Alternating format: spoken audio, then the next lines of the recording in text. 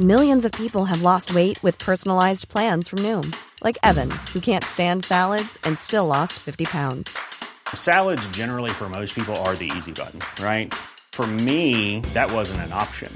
I never really was a salad guy. That's just not who I am. But Noom worked for me. Get your personalized plan today at Noom.com. Real Noom user compensated to provide their story. In 4 weeks, the typical Noom user can expect to lose 1 to 2 pounds per week. Individual results may vary. Hey, it's Ryan Reynolds, and I'm here with Keith, co-star of my upcoming film, If, only in theaters May 17th. Do you want to tell people the big news? All right, I'll do it. Sign up now and you'll get unlimited for $15 a month and 6 months of Paramount Plus Essential Plan on us. MintMobile.com/switch. Upfront payment of $45 equivalent to $15 per month. Unlimited over 40 gigabytes per month. Face lower speeds. Videos at 480p. Active Mint customers by 531.24 get 6 months of Paramount Plus Essential Plan. Auto renews after 6 months. Offer ends May 31st, 2024. Separate Paramount Plus registration required. Terms and conditions apply if rated PG. You know, I've been talking about earned media value for quite some time on this podcast. My friends at Eisenberg have just raised the bar on earned media benchmarks with their social index. Social Index now gives you globally earned media values across a growing list of 6 geographies for all your KPIs across the top 7 social platforms: Facebook, Instagram, LinkedIn, Snapchat, TikTok, Twitter, and YouTube. You can now visualize these values for deeper analysis, and they have a look-back window over 2 years of historical comparisons. Social Index is updated daily. Don't get stuck with old data. Over 1,000 companies have used the Social Index to understand the ROI of their social campaigns. And if you work with a social agency, you should demand they incorporate earned media values into your reports. Get your earned media value for social content. Visit earnedmediavalues.com/Alan. Again, that's earnedmediavalues.com/ALAN. For all of us, it's about predicting where the consumer is going and getting half of it right. One of the things we want to do is create ads that don't suck. Embracing change creates great possibility. I'm Alan Hart, and this is Marketing Today. On the show today, I've got Celeste Warren, the Vice President of the Global Diversity and Inclusion Center of Excellence at Merck. She's also a recent author of How to Be a Diversity and Inclusion Ambassador, Everyone's Role in Helping All Feel Accepted, Engaged, and Valued. And on the show today, we talk about quite a bit around diversity and inclusion. What's the current state in corporate America today? What should executive leaders be focused on? How can managers and frontline team leaders approach this? And what's the individual's role, as well as how to become an ambassador yourself? So I hope you enjoy this conversation with Celeste Warren. Well, Celeste, welcome to the show. Thank you for the invitation. Oh, yeah, absolutely. I'm looking forward to talking about diversity, inclusion, and how to be a better ambassador. But before we do that, I hear that you started out as a starving sports reporter. Tell me more about that. Yeah, when I was in high school, I played sports. I played basketball, I played volleyball, I played softball, and I ended up, everything that I wanted to do was based around sports. I just loved sports. And so when the guidance counselor was talking about careers one day, I thought, you know what, I want to be one of those reporters on TV, but talking about sports. And so I joined the school newspaper, the school yearbook staff. And then when I got into college, same thing. I went to college at the university, undergraduate at the University of Kentucky on a volleyball scholarship. And so also while I was at the University of Kentucky, I had my own radio show. I was on the school newspaper. I was a sports reporter and had just a lot of fun doing it, really enjoyed doing it. And so I got an internship with the largest radio station in the state. It was the voice of the Kentucky Wildcats. And so I started interning there and then eventually started working there. And when I started working there full time, I realized that 90% of the people in the industry are making only 10% of the income, and the other 10% are making 90% of the income. So I just got tired of writing home to mom and dad, calling home and asking for money for my rent for my apartment or other things, because it was embarrassing. You know, I had graduated from college. I was supposed to be adulting, and I didn't feel like I was. And I got tired of eating ramen noodles and macaroni and cheese. And so I decided to go back to grad school. And my mother talked me into coming closer to home. I'm from Western Pennsylvania. So I ended up going to Carnegie Mellon in Pittsburgh, Pennsylvania. So that's basically kind of it. I loved doing it, but it was hard to live off of the income that I was getting. No, I 100% understand. I have a sweet spot in my heart for writers and journalists because my wife was also a starving journalist. So you understand. Yeah, 100%. I remember, asking to go out to dinner before, as we were dating, and she was like, I can't afford dinner. And I was like, I got you. Don't worry. I know you're strong. You want to go Dutch, but don't worry. I can pick up the bill on this one. But yeah, it was too. She enjoyed it as well, but it's just hard to survive if you can't make enough money. So from starving sports reporter to vice president of Global Diversity Inclusion Center of Excellence at Merck. What was the path like? Oh, it was a little bit of a winding one. When I was in graduate school, I thought that I would go use my telecommunications and television journalism degree, and I had a minor in political science. I thought I'd use those two degrees to go into Washington, D.C. and be sort of like a campaign manager or a press secretary or something like that, and kind of mix the two together. And one of the counselors at Carnegie Mellon University said, "Oh, no, you don't want to do that. Have you thought about human resources?" And at the time I was thinking, "Oh, I don't want to do that," because my sort of visual image of human resources was old lady passing out applications. And I just was kind of, no, I don't want to do that. And she said, no. She said, human resources is a lot more than that. And she talked to me about all of the different disciplines within human resources, organizational design and development, compensation and benefits, talent management, learning and development, and others. And so I thought, okay, it might be interesting. And so I did my internship in the summer between my first and second year of grad school at General Foods in White Plains, New York. And it was hand to glove. It was just something that I just took to like a fish to water and really had a good time and also learned a lot. And so came back and went back to Carnegie Mellon, finished my last year of graduate school. And before I graduated, I received an offer from General Foods to come there and work. And so I worked 9 years for General Foods, Kraft Foods, Maxwell's Coffee, was all under the Philip Morris umbrella at the time, and different areas under that umbrella for 9 years. And then Merck came calling, a headhunter who was working for Merck. They were expanding their HR organization in the U.S. market. And so I called a couple of people who I knew were working in the pharmaceutical industry, one of which was my sister, and she was working at Pfizer, a competitor to Merck. And so I asked her about it, and I said, "What do you think about this company, Merck?" And she said, "You got to go. You got to go on the interview. It's a great company." And I said, "Wow, I must have to go, because here's someone who's at a competing company, a competitor of Merck's, and she is advising me to go." So I went in for the interview and have been at Merck. I thought to myself at the time, well, I've been in the food consumer industry. I'll try this pharmaceutical thing for a little bit, maybe 5 years or so, and then go into another industry. And lo and behold, 25 years later, here I am still at Merck. Must have been a good company. Yeah. A great journey. And when I 8 years ago, my boss at the time, I was the head of HR for our manufacturing division. And my boss, the chief HR officer at the time, she called me into her office for a regular one-on-one.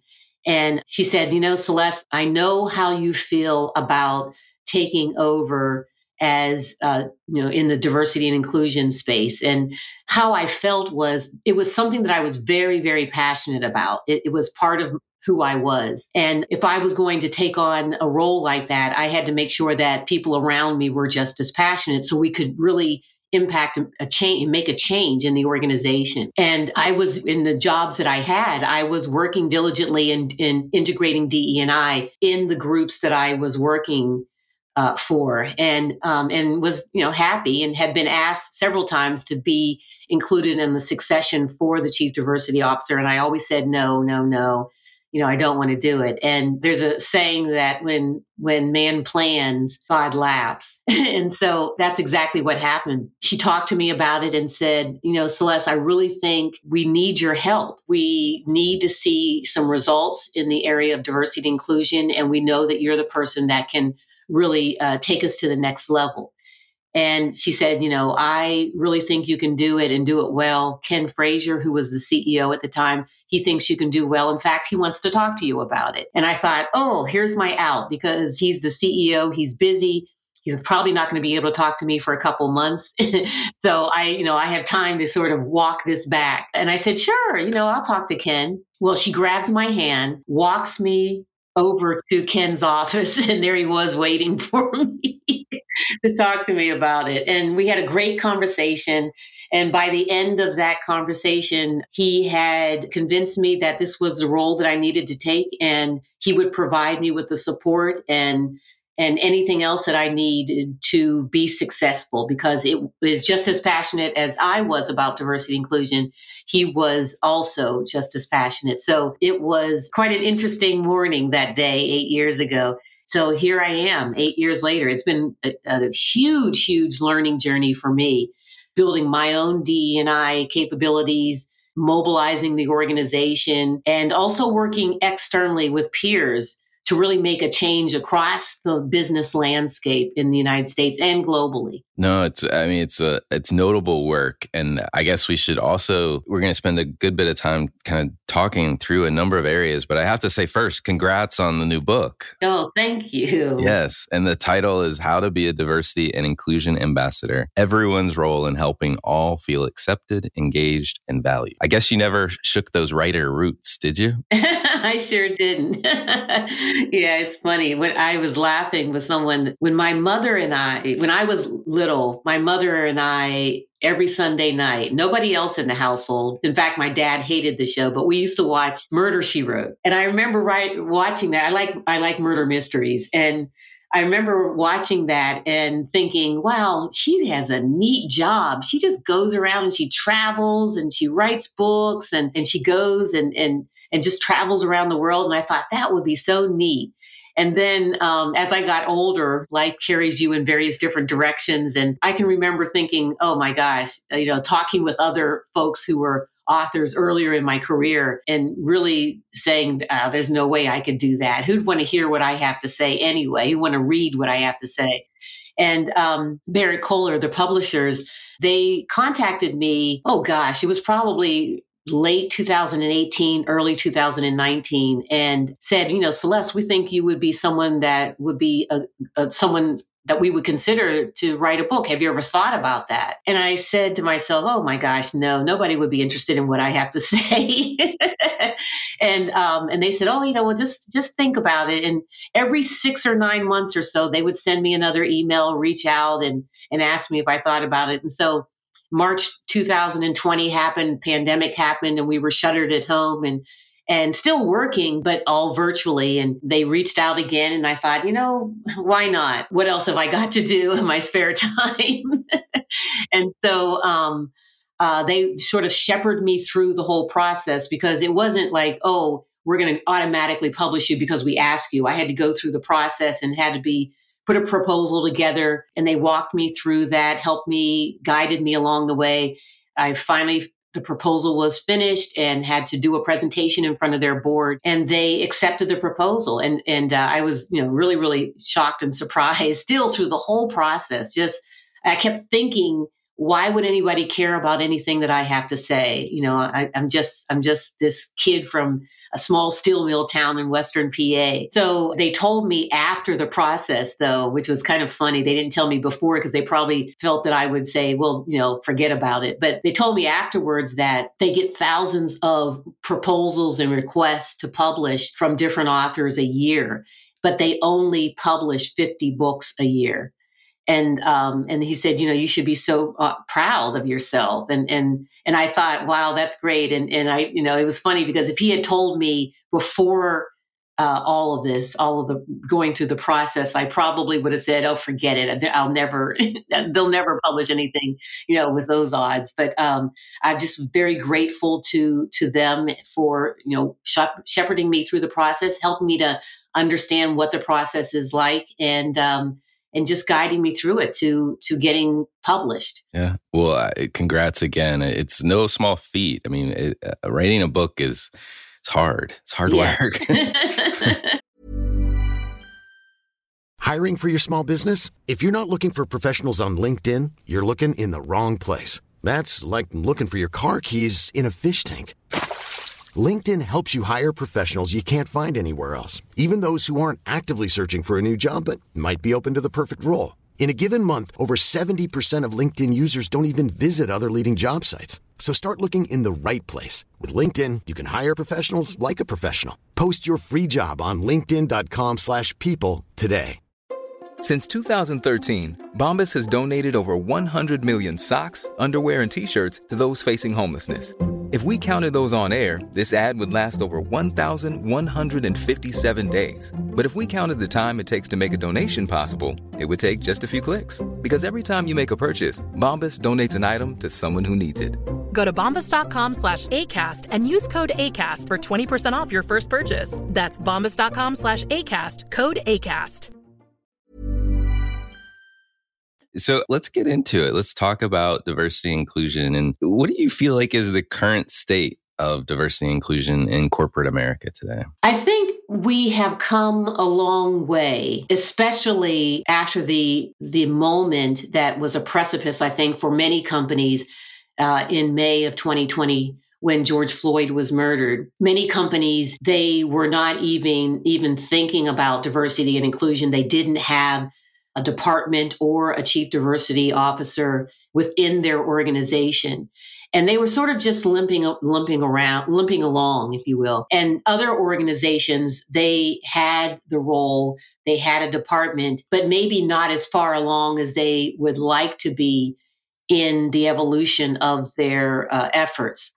And, it was a time where many folks in my role, chief diversity officers, were not feeling as if they were valued within their organizations. And it was hard to really get the attention of many senior leaders within the organization. I was lucky. I had a CEO who not only talked me into taking the role, but was very supportive and just a strong mentor, and helped me to think about how we drive DE&I through the organization. And he was just very, very supportive and just an advocate for me, because it's not easy work. But I think where we are across the world is everyone sort of woke up and realized that DE&I was something that we had to pay attention to, because during the pandemic, if you remember, we're shuttered in place. Most of us, the only connection to the outside world was through some type of medium, whether that be television, iPads, iPhones. But we were, social media and the news was how we stayed connected to what was going on outside of our homes. And everything was about the murder of George Floyd, the murder of Breonna Taylor and Ahmaud Arbery. And so it was right there in the face of everyone, especially the United States. And we had to pay attention to it. So it was kind of like this quiet storm, this perfect storm of this happening and this tragedy, and everyone sort of silenced. They're not traveling. They're not getting on a plane or train or in an automobile commuting. Everyone is sort of forced to look at it. And as a result of that, many corporations, they sent out, statements of solidarity and put things in place. Many of them hired for the first time a chief diversity officer, and many gave their chief diversity officer more resources, both financial and human. And so there were things that were happening, but we kept saying that this can't be just a moment in time. It has to be just an ongoing movement of really amplifying diversity and inclusion. And what we found is that's what has happened. DE&I is just all over the issues that you see from a political, social, economic standpoint. And we see every day the evidence of inequities that exist. And so it's just being amplified. And corporations now are moving past the statements of solidarity and really saying, okay, all right, and how do I take that statement and make it into actions? And I think that's kind of where we are, and it's good to see that. And we're going to have missteps along the way. There are some corporations that it's sort of, they're looking at it as a check the box type of exercise, but we have to help each other. We have to learn from each other. We have to lift each other up and really across the landscape start really moving this world forward so no one is left behind. And I think corporations, companies, they're starting to realize that globally, that they have an obligation not just to increase their revenue and their bottom line, but also they have an obligation to social and corporate responsibility. And I think that's where we are right now. Some are struggling with it because it used to be, you just, let me just focus on my business. That's what I need to do. That's what the shareholders are asking me to do. And I don't need to sort of look outside in that type of an environment and do that. But in today's world, they have to. Yeah, no, it makes sense. And what I'd love to do is kind of go like layer by layer within an organization and hit on, like, let's start at the top. What should executive leaders at companies be focused on to drive more diversity and inclusion? Well, it's so important for executives, those in the C-suite, to understand the role that they play. It's sort of like anything that they do as they lead their respective organizations and different divisions of a company. They have to make sure that they understand and they are helping to write and author the strategy for diversity, equity, and inclusion in their respective organization. They have to make sure that they are taking accountability for the outcomes of that strategy. They have to make sure that they are driving accountability through their leadership teams and their management. And that's so very, very critical because you have to make sure that everyone understands your expectations as a leader when it comes to diversity, equity, and inclusion. There's that phrase, the shadow of the leader. And it is so important when it comes to diversity, equity, and inclusion within an organization. The leader has to role model the behaviors, inclusive behaviors, and other skills and capabilities when it comes to diversity, equity, and inclusion, because others need to see through that leader the change that's exemplified through them. They need to make sure that in discussions with their employees and their leadership teams, that diversity and inclusion is in the forefront, that they're thinking about their business through a lens of diversity and inclusion and making an impact to customers, regardless of what their dimensions of diversity are. And so they need to make sure that they are role modeling, that they're driving accountability, and they're being intentional about the diversity and inclusion efforts within the organization and very clear about their expectations when it comes to diversity, equity, and inclusion. So if we go from executives to kind of like middle managers, team leaders, if you will, like the front line of management, what should they be doing differently or better today to try to foster the same diversity and inclusion? Well, middle managers, first line managers, they are so very crucial. And the reason why I say that is it's sort of like an hourglass. The senior executives, they're creating the strategies, working together to create the strategy, making sure that everyone understands the outcomes. The employees, they are very much wanting an inclusive culture so they can feel valued within the organization. And it's in the hourglass, in the middle is that first and second line manager, those middle managers.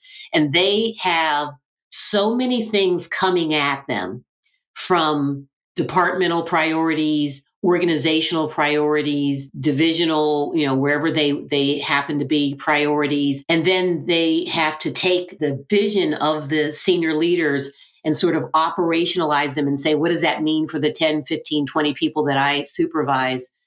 And then also they have to take the feedback and from the employees and the aspirations, all of the things and desires of the employees, and sort of take and compile that and feed it back up to the senior management as well. So there's a lot on those first and second line managers. And so when we think about diversity, equity, inclusion, we have to make sure that they understand the role that they play, first of all, and educating them, helping them to build their skills and capabilities so they can take the strategy, the diversity inclusion strategy, the company strategy, and then operationalize it and say, okay, now, if this is where we're going as a company around diversity, equity, inclusion, and this is what I hear, the leader of the organization saying around it at town halls and all of those, then how do I make it real for those people that I supervise and I manage? What does that mean for me? We have to help them to understand that, and they have to take that and they have to make it real for the people who are in their department. They also, and one of the things that they can do is basically, when it comes to hiring of talent, looking at their department and saying, do we have a diverse department? Does it reflect the diversity in the company? Does it reflect the diversity in our patient base? If your team is large enough, really making sure that you are creating a diverse employee base on your respective team. And that means making sure that it's diverse from all dimensions of diversity, those you can see and those you can't see. And then also, how are you creating an inclusive environment? And managers can do that by asking their employees on their team, what is it that I am doing to create and enable an inclusive environment, the culture that you all want to see on this team? And what is it that I'm not doing? And really having those discussions with your team to be able to make it a better environment for the team. Because if you're sincere, they will tell you. And then enlisting and working with them to create that culture on the team that you'd like to see. And it doesn't just end with your team. You should also look across at your peers and say, hey, how can we all lock arms and work together to create that environment that our teams want to have, and learn from each other, steal shamelessly from each other ideas that different managers are doing, and see if that'll work for your team as well. And then also making sure that you understand what your leaders' expectations are when it comes to diversity, equity, and inclusion. And if you're in a staff meeting with your peers and your boss, and you don't hear diversity, equity, inclusion enough, then volunteer to be that person who at each staff meeting, for example, that you are bringing up the topic and talking about it in a strategic way, and really sharing ideas about what you've done with your team and others have done, other managers have done with teams, and having a discussion about it. So those are just some things that managers play, and they just play a very, very critical role in advancing the culture. Well, I love the visual that you used of the hourglass. As a manager of people, it does feel like that. Like you're the nexus point of where the sand gets to go through. And only through your collective efforts do you actually make a difference, right? And so I really love that visual because I think it's poignant. And it does feel like it's at that point, which is both the manager and the person, that they're coaching, managing, et cetera, where this happens, where you said where it becomes real, or you make it real at that point in time. I really like that. So if you think about individuals, not managers, just individuals within the company who aren't necessarily managing other people, may not be even a team leader, how can they be a diversity and inclusion ambassador? Yeah, one of the reasons that I landed on this topic for this book was as a result of conversations with individual contributors, people who are not leaders or managing people. And every time that I would speak externally or within the organization, inevitably someone would come up to me and say, Celeste, I hear what you're saying. I'm inspired by what you're saying, but what can I do? I don't manage people. I don't have a team of people who I supervise. It's just me. And how can I make any type of change? So I just wanted to help people to understand that wherever you sit in the organization, you are empowered to make a change. And so there are lots of different ways that you can do that. One is you can join an employee resource group. And if your company doesn't have employee resource groups or affinity groups, then start one and really, look to be active in that resource group, not just attending different events and things like that, but try to take a leadership role, start a chapter at your site or at your location and really become active and make a difference that way. You can also, at your boss's staff meeting, your supervisor, your manager staff meeting, ask your manager if you can be their point person for diversity and inclusion. And at each staff meeting, be responsible for a topic, just 30-minute topic around diversity and inclusion. And you could, there are lots of e-learning or training in a box, if you will, that you can facilitate at staff meetings, or you can do something just as simple as sending out an article on diversity and inclusion, asking everyone to read it before the next staff meeting and then lead a discussion around the article. You can start a book club and get colleagues to read a book. And as you're going through the book, each chapter, you can have a lunch and learn and bring folks together. Or if they're not in your company, you can have dinner and bring folks together and talk about the book and do book clubs and really focusing on diversity and inclusion. My book has a discussion guide in the last chapter, which is a really easy format to really lead a discussion. So there are lots of things that you can do and that you have to do, frankly, in order to create the culture that you want to see within your organization. And the reason why I say that they have to do it is because in all organizations, if you segment the employee population, you have your C-suite, which is probably 5 to 10% of less than that of your organization. You have managers, people managers, and that's usually about maybe 10 to 20% of your organization, any organization. And the bulk of the organization, 70 to 80% of the organization are individual contributors, people who do not manage people. And by far, individual contributors are the largest percentage of the employee population within any organization. And so they have to play an active role in creating the change that we want to see across the organization. Yeah, I've never thought about it in terms of the stats before, but you're totally right. Everyone, most of the people are not, are individual contributors and citizens within the company, so to speak. Well, you gave us some great examples. Is there kind of a steps or pathway to being a true ambassador in your mind? Yes, Alan, there is. And it's an easy 3-step process, pretty pragmatic. I'll say pragmatic and easy depending on the road that you travel. But the first thing is you have to assess yourself. You have to do an inventory of yourself. You have to understand what your strengths are when it comes to diversity, equity, and inclusion. You have to understand what your areas of development are. You also have to understand what your blind spots are and those spots where, you think it's a strength, but it's not really your strength. And then also, very importantly, you have to understand what your biases are. Everyone has biases, whether conscious or unconscious, and you have to understand those. And so you sort of do an assessment of yourself. So you understand all of those things, your strengths, your weaknesses, your blind spots, your biases. And once you do that, you put together a development plan for yourself to help you develop in those areas. The second thing you need to do is look around you, look at your environment, look at your department, look at your company, and do an assessment of the environment that you're in. Is it an environment that cultivates and nurtures inclusion, belonging, psychological safety? And one of the ways that you can do that is go on your company's website and see if they talk about diversity and inclusion. You can also look at the imaging, the photographs that they have of people on the website. Are they diverse? Do they represent the diversity of the world and the environment in which your company operates?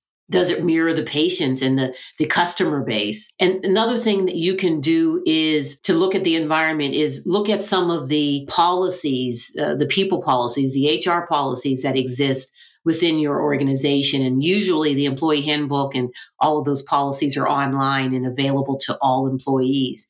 Do they have a flexible working policy, working arrangement where people can work flexibly if they need to, depending on what's happening in their life? That's just an example. And then lots of times, many companies take employee opinion surveys, either once a year or once every other year. Pay attention to those surveys when they release the results, but also and to understand what the employees are saying about the culture that exists within the organization. So take an inventory of the environment around you. And then the third thing, very importantly, is to take action. It's not enough that you assess yourself and you know what your strengths are, your areas for development, your blind spots, your biases. It's not enough that you understand and have done an assessment of the environment around you, but you have to put plans in place to impact change. And so if that's, you create the strategy and you're implementing the strategy. If that's, as I talked earlier, about having a conversation with your employees, if you're a manager, and putting plans in place and actions in place to change the culture, making sure that you're hiring diverse candidates, if that's what your team needs as part of its makeup, encouraging others to elevate their voice and talk about diversity and inclusion, and those other examples that I talked about, lunch and learns and spearheading conversations around diversity and inclusion with your team members and colleagues. So you have to take action in order to mobilize the organization, because what we're talking about here is organizational change. And we're just doing it through a lens of diversity and inclusion, going from one state to another. And in order to do that, you have to take action. So those are the 3 steps that I introduce in the book. You take an assessment of yourself, taking an inventory and assessment of the environment around you, and then third, taking action. Love it. We are a marketing show, Marketing Today, and you're talking to a bunch of marketers today on the show. How do you think about the marketing function, and what should marketing be doing to play a larger role in diversity and inclusion? Well, I think that the marketers are very, very important in helping to drive diversity and inclusion in a lot of different ways. Number one is within their organization, building their D&I skills and capabilities, making sure that they understand the importance of being able to integrate diversity and inclusion and cultural experiences into their marketing strategies.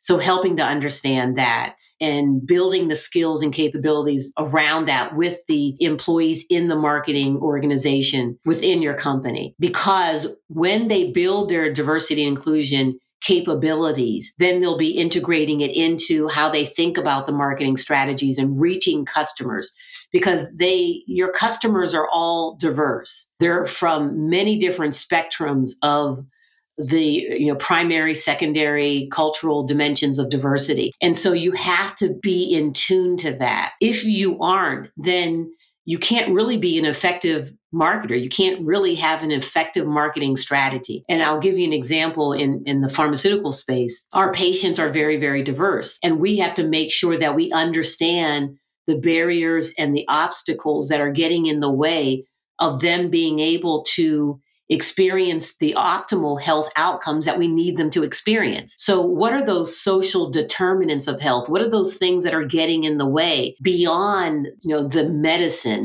or that we want them to take? There are different barriers that are getting in the way from them being able to take the medicine, to get the medicine. So there are inequities that our commercialization organization, our marketing organization have to study and understand. And the way that they do that is by having employees sitting around the table that are representative of those different communities of patients, of diverse patients, because they understand the culture and the experiences that people of various different dimensions of adversity are experiencing. And so it becomes really, really important that they understand that, because you will not be successful from that perspective. As I said earlier, I was in the consumer products industry before coming to pharmaceutical. And that was just even 25 years ago, 30 years ago, diversity, equity, inclusion, understanding the customer, understanding the different environments where they lived,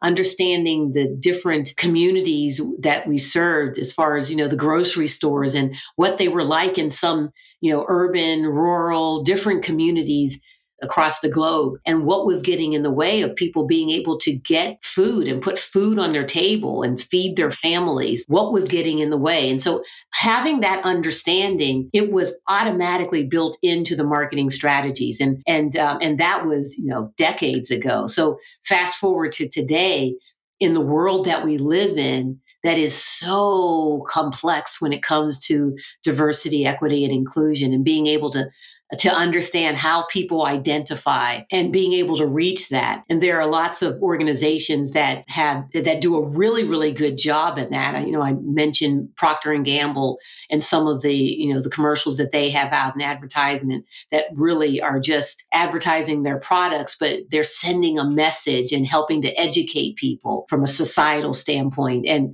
there are a couple other examples too that I could talk about, but that one comes to mind, that they just have, I think they have an obligation to do that, to really be able to not just advertise the products, but also send a message that helps to educate their customers as well. I agree. And I think marketing, and many times it is how the company shows up in driving how the company shows up in market, whether that's the plans and strategies on the inside that the organization is rallying around, or whether that makes itself surfaces as the advertising or the communications that's happening. They're the megaphone in many ways for what's going on inside the company. So I 100% agree.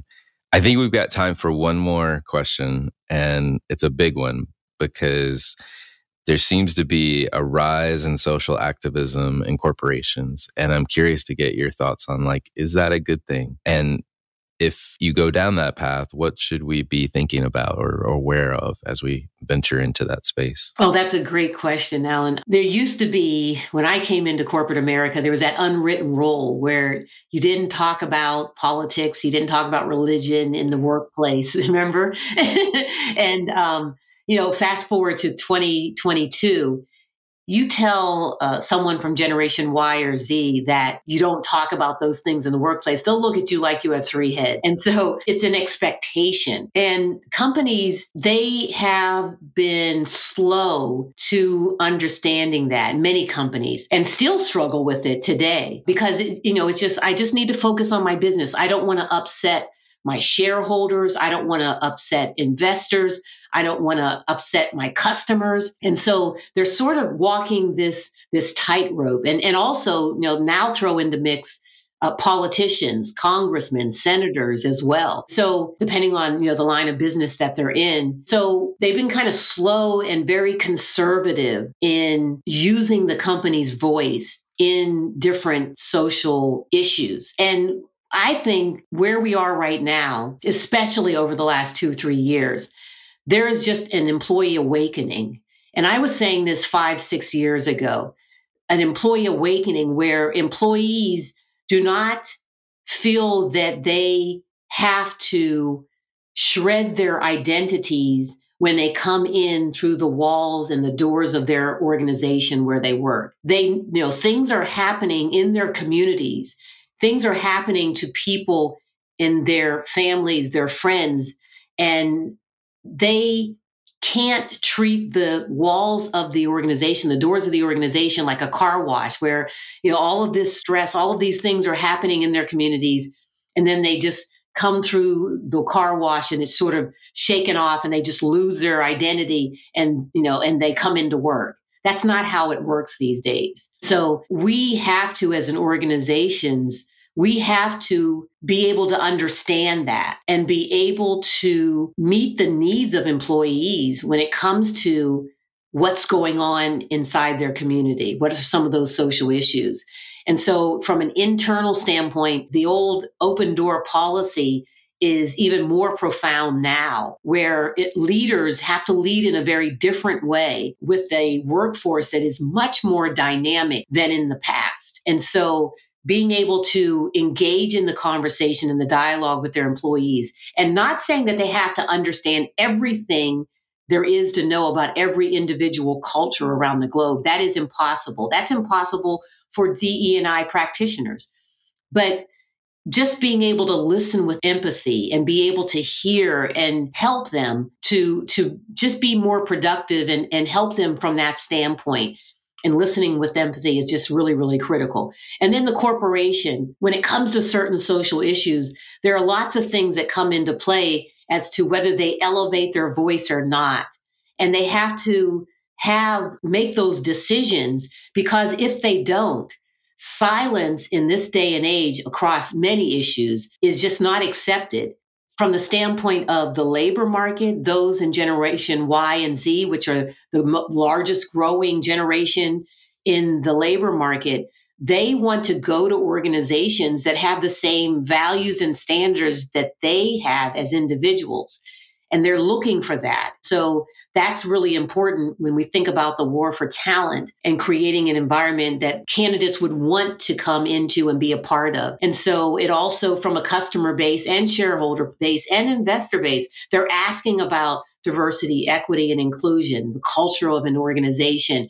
ESG is on the rise, and many questions that investors have around environment, social, and governance, questions around ESG. So all of these things are issues that companies just can't ignore anymore. They just can't think about their top line and their bottom line and revenues. They have to think about these because they are very quickly becoming a part of how successful your organization is going to be and a part of that calculation. No, 100% agree. And more to come on that topic. Celeste, thank you so much for coming on the show and sharing your expertise with my audience. It is quite enlightening to think about all the ways that we can be all better ambassadors and just better humans at the end of the day.